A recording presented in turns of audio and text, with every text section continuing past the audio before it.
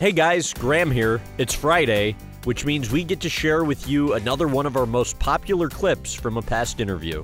This week, Shaquille O'Neal. What you're about to listen to this week is trending on our Facebook. Hope you enjoy.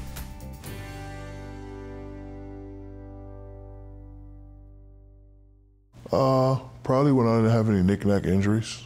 And, my goal was to just win one. So I'm overqualified. I did it. That was just my goal to win one because I used to get so much flack for not winning one. Just one and one. So let me get two. Let me get three. Only regret I have right now is two regrets. Actually, three. Missing 5,000 free throws.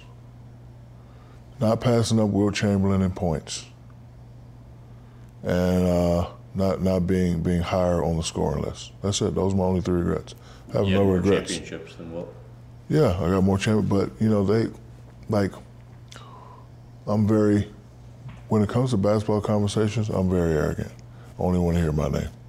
So when they say who's the most dominant player ever, I want them to say my name. I don't want them to be like, maybe Wilt, maybe Shaq. That don't fly with me. I want them to say Shaq.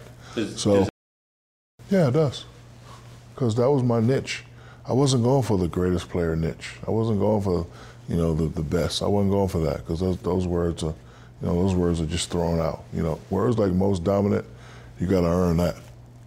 So, Wilt averaged 50 in one season. He did. He averaged 50 in one season. So, when I got really close to him, I think I needed to average like 10, 12 points my last year in Boston, and I would have passed him up. So when I had the career and the injury, I was like, damn, I'm not going to pass Wilt. So those are my only three regrets, man. I have no other regrets. I got 4 rings when I only wanted one. I'm good. Before you leave, here's a quick shameless plug. Please follow us at Graham Bensinger on Facebook, YouTube, Instagram, TikTok, and Snapchat for tons of new content each week.